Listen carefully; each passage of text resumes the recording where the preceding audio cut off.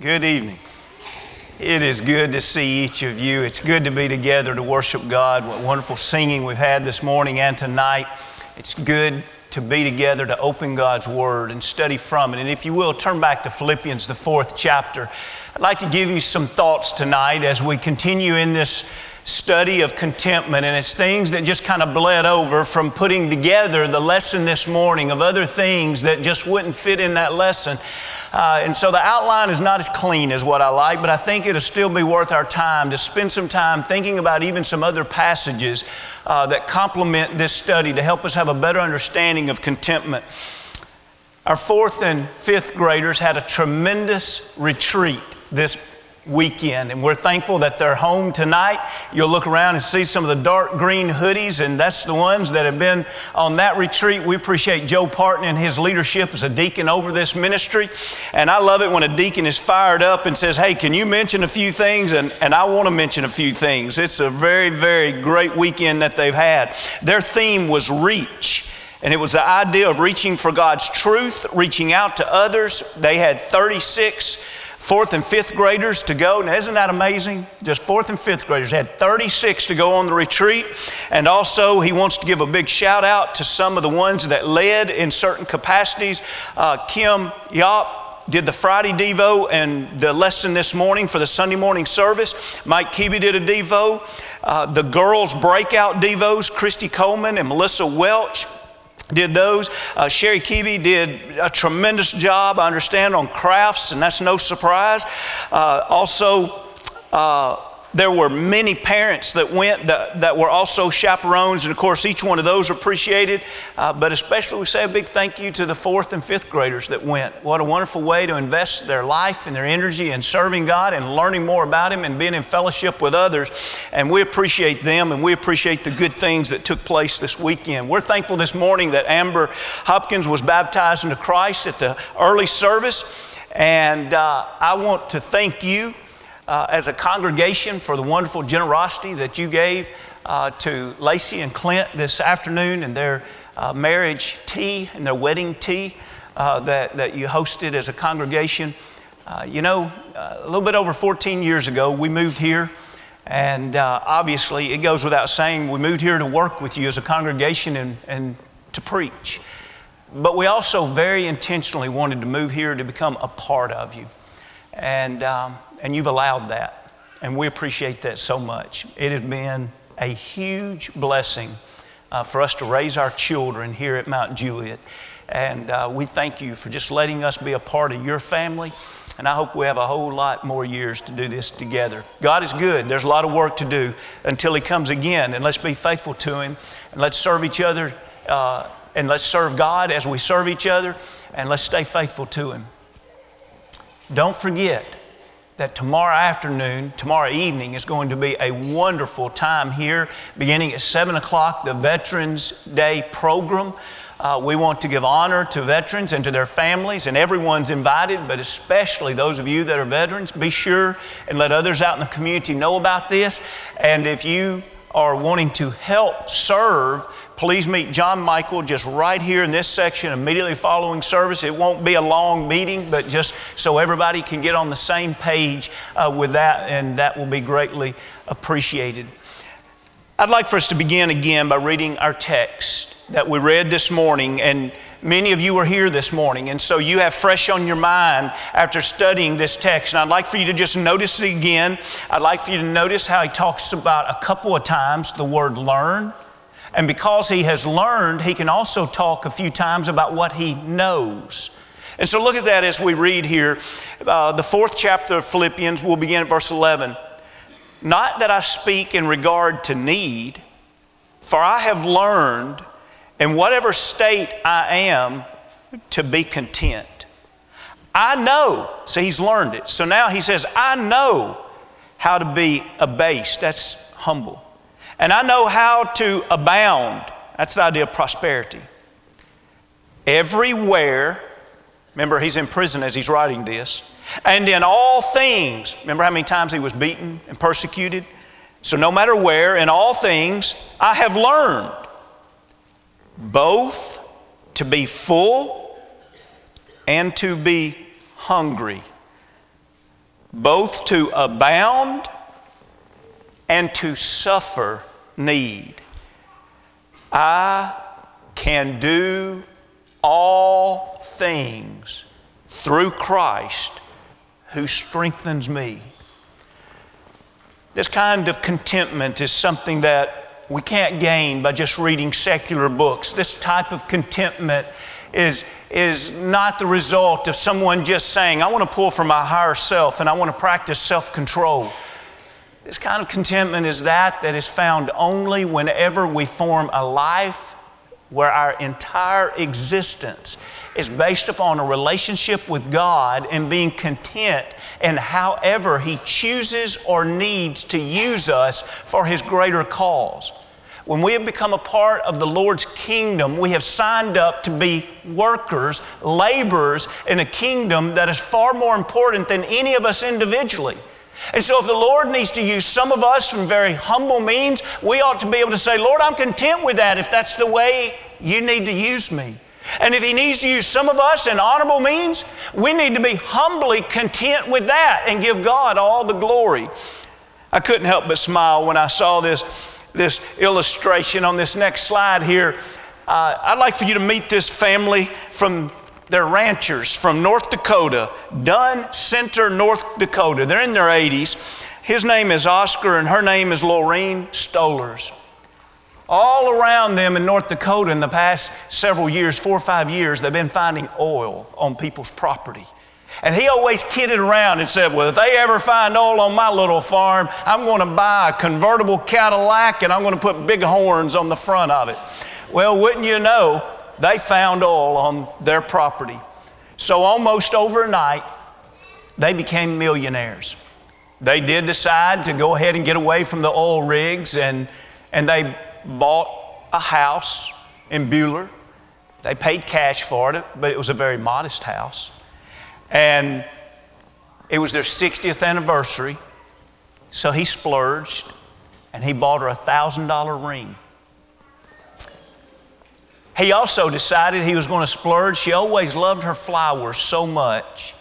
He went ahead and he had an automatic watering system, a sprinkler system, put into her flower beds. But when I read this article, I couldn't help but just, as you, get a big smile out of just the tone of how they always thought if they ever got a lot of money that they would spend it. And then they got a lot of money and they didn't see anything they wanted. And she finally summed it up. This is the last 2 lines out of the article. This is her summary. We got enough money now to buy new stuff, Laureen said, but we like our old stuff. Now there's something I like about that kind of contentment. But even though I like that kind of contentment, that's not exactly what we're studying tonight. And that's why I wanted to read you that to help you try to see that we're not just saying, let's all come up with some kind of mental exercise where we discipline ourselves to say, I will not buy anything new ever again. But yet at the same time, we need to make sure that we aren't driven by this. Remember, the idea of contentment is to be full and satisfied. And if we're constantly being fed by the media and the advertising today, we are convinced that we are drained and empty. And so in that sense, it's very similar. But the answer is not to just say, okay, I'm going to cut off all television and I'm not going to look at any billboards or any magazines, although we'd probably be better off if we did that. But say, I'm not going to do all those things because I just want to find this life of contentment. Brethren, if you leave Christ out of it, you still haven't found the life of contentment that is the real life of contentment. And so that's what we're trying to do in this study is figure out how is it that we still live and how is it that we can long for things, how is it that we can still go out and buy things, but yet still be people who are content. How is it that I could want a certain job or a promotion or whatever it might be and still be a person who is content? And so with this in mind, I want to urge you to remember, just by way of review, it's a learning exercise. We just emphasized that a while ago when we read the text. You're not going to know this by nature. You're not going to know this just because you happen to be a good person. We will only know this kind of contentment if we're willing to learn. I want to read to you the quote again by Jeremy Bruffoff. Christian contentment is that sweet, inward, quiet, gracious frame of spirit, which freely submits to and delights in God's wise and fatherly disposal in every condition. I love that quote. The idea to say, Lord, I'm yours, I submit to you, and I will even delight in however you choose to use me in your service. And so when we go back to verse 11, we see that it's not just about need. Notice when Paul began verse 11 in the New King James Version, he says, not that I speak in regard to need. If you're reading out of the New American Standard Bible, he says, not that I speak from want. His idea of speaking of contentment is not, keep in mind, this is right in the verses where he's saying, thank you for supporting me. Thank you for sending gifts to me. But he's not saying it as if to say, because I was so desperate in want and I was about to give up and I was about to give in. He's making it very clear. I deeply appreciate the gift that you sent, but I'm a content person. So I plan on taking and using, and if you read on just a few verses down, he even says, and the fruit that he's going to win, because they gave the money, he says, God will put it to your account.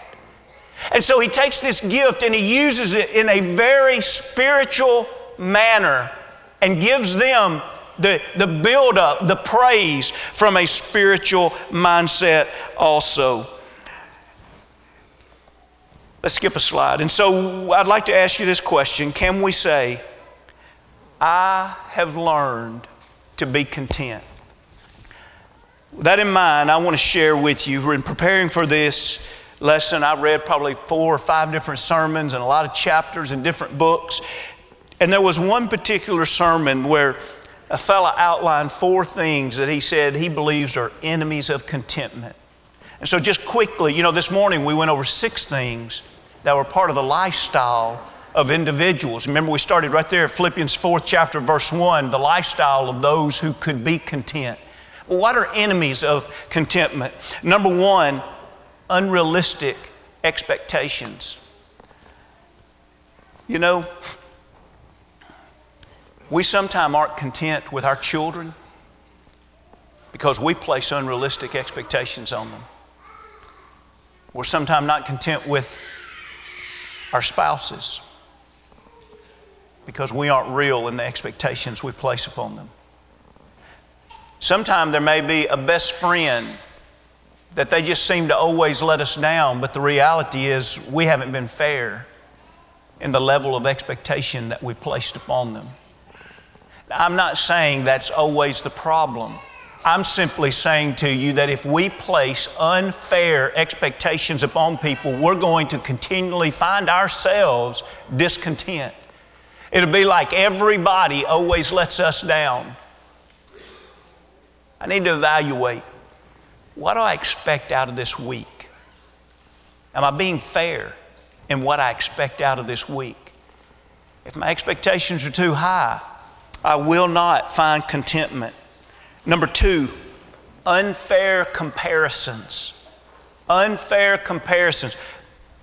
Go through life always comparing yourself to others, and it will lead you to envy, to covetousness, to discord among the brethren. It will lead to almost everything that is bad and wicked, and it will never help you arrive at contentment. How can you be satisfied with yourself, contentment, satisfied, and also satisfied with others?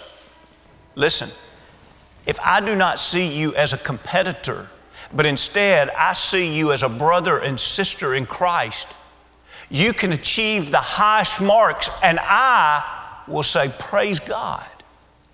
But if I see you as a competitor, what can I do except to become envious and to grow angry? Isn't it interesting when Paul looked at himself? You remember how he compared himself to others? Remember he said, I'm the chief among sinners. I need to make sure that I realize how important it is to not go through life in that comparison game. Number 3, You'll never find contentment if you're always having unnoticed blessings in your life. You know what next week is, don't you? I would be greatly disappointed if this was a Bible class and I opened it up for discussion. I said, what are we going to do next Sunday? And if one of you didn't say it, I would just almost pout and walk out. Now somebody has to know what next Sunday is. Next Sunday, and at the very latest, next Wednesday night, is a time that we say, hey, everybody get out your pieces of paper and start writing at least 10 things a day that you're thankful for. You know what we need to do? We need to start a few weeks earlier one year, and we need to write 1,000 things that we're thankful for. But isn't it amazing? Isn't it amazing how many blessings we take for granted? Really, when you think about it, we have a very difficult time as Americans separating luxuries and needs. What is a need? Bread and water would be a need. Clothing would be a need. And some kind of shelter to put your head under at night would probably be classified as a need. And brethren, most everything else is a luxury. But do you see it that way? You see, it's hard to find contentment when we think that God owes us air conditioning. God owes us to be able to just go and move that needle a little bit in our house, either warms up or gets cooler. He owes us that. You know that, right? He owes us the opportunity to have an automatic car. You don't even have to shift the gears anymore. Isn't that amazing? You don't even have to walk anymore. You can own a car. He owes you that.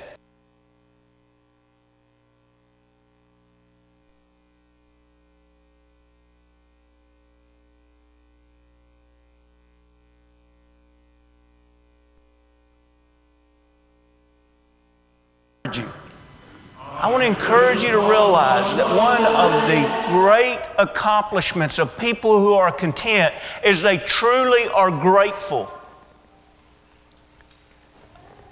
Unnoticed blessings ought to be a shame to us, that we would regularly stop and thank God for warm showers, or nice homes, or not just comfortable clothes, but several changes of comfortable clothes. But fourth, uncontrolled ambition. God wants us to be zealous, but God never intends for our zeal to be to promote self. You remember when Jesus really came out in a strong way? You remember him braiding the cord, the whip, and he drove them out of the temple. Why? Because they hurt his feelings? No, he did it because he was standing up for God. Listen, let's make sure that our zeal moves us to always stand for God. Our zeal moves us to stand for righteousness. Let's make sure that it's never our zeal where we are trying to promote ourselves. Those four are enemies of content. And let's make sure that those are never a part of our life. This morning, I made this statement to you. I would like to use it as a launching ground now to look at a couple of quotes and a couple of passages. Contentment is more accurately a reflection about the statement of one's spiritual life rather than the statement of their bank account. Do you really believe that? Do you realize that you can be just as content if your bank account has many zeros on it or if it only has a couple? The contentment we're talking about tonight does not have to do with how much of money or possessions that you have. That's not the contentment we're talking about tonight.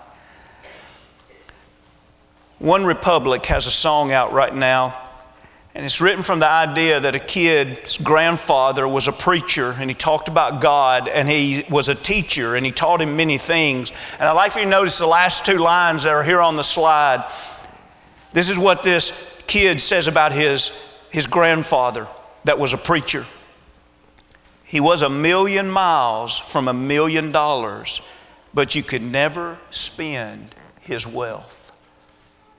Do you have that kind of contentment that you can't measure that kind of contentment? It's so great. And the beautiful thing is, when our contentment is coming from the Lord, it never runs dry. That's a beautiful thought. It never runs dry. A.W. Tozer said, "The man who has God for his treasure has all things in one." That makes life pretty simple, doesn't it? There's my God. He's everything to me. He fulfills me. He satisfies me. I live for Him. I long for Him. I plan on spending eternity with Him. I'm going to live for Him and die in Him so that I can live eternally. All things in one. What are you going to do in a bad day? I'm turning to Him. What are you going to do in a good day? I'm turning to Him. When everything about our life is based upon Him. 1 Timothy 6:6 sums up today probably as well as any single passage. I think it's only 7 words long. I hope that this passage rings in your mind. I hope that you drive to work tomorrow morning thinking about this passage. I hope you pillow your head tonight thinking about, have I achieved this? Think how simple but how powerful and profound this is. Now, godliness with contentment is great gain. When someone is not satisfied, they're not content. All they want is more, more, more. And whatever it is, give me more power, give me more popularity, give me more in this relationship. This person isn't doing enough for me. Give me more of this money. What about when someone says, I want to serve God. I want to be everything that God would want me to be. That kind of godliness with contentment. Isn't it interesting? It's great gain. That's what greed longs for. Greed longs for great gain. And yet the great gain is not found through greed. The great gain is found through godliness and contentment. Have we learned this? 1 Timothy 6:7. I'd like for you to go back to one of those enemies a while ago, the unnoticed blessings. 1 Timothy 6:7. For we brought nothing into this world, and it is certain we can carry nothing out. And having food and clothing, with these we shall be content. I don't know everything to do with that verse. But I know I need to think on it, and I need to meditate upon it, and I need to pray about it, and I need to figure out, have I found that kind of contentment? What if the Lord gives me food and water and clothing? Am I going to say, thank you? And that's enough. That's literally what the idea of contentment is. It's enough. I'm satisfied. I'm full. It is enough. I'm humbled when the Puritan sat down and all he had was bread and some water in front of him. And his response was to exclaim, "What? All this? And Jesus Christ too?" You see how that ties in to Philippians 4:11, 12, and 13? I can do all things through Christ who strengthens me. It doesn't matter what all the other things are or what the other things are not. As long as we have Christ, it is all sufficient. I'd like to close by asking you to turn with me to the front of Philippians. I'd like for us to go to the first chapter. I'd like to remind you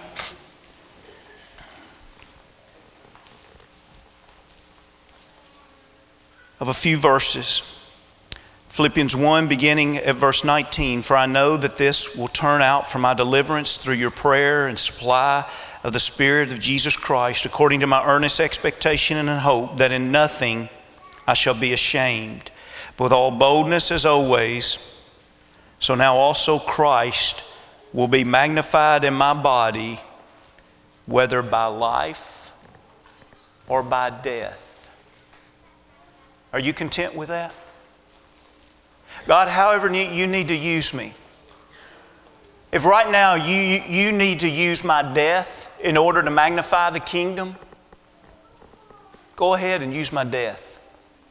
Lord, if you need to use my life right now to magnify the kingdom, I'm content with that too. Go ahead and use my life. Verse 21, for to me to live is Christ, and to die is gain. This evening, I hope and pray that every one of us can find a growth in contentment. I do believe it's a part of our spiritual maturation. I don't believe we come out of the waters of baptism and know the depths of what we've studied today. I do believe, though, according to Paul, it can be learned. And so today, I just beg you, take this study of God's holy word and pray about it. And let's try to go out this week and take a step forward of contentment. I beg you, and I don't want to simplify this just to material things, but if this one little exercise would help, see if you can go all week without looking at something materialistic and saying, I need that. Maybe that'd be a good place to just break a bad habit.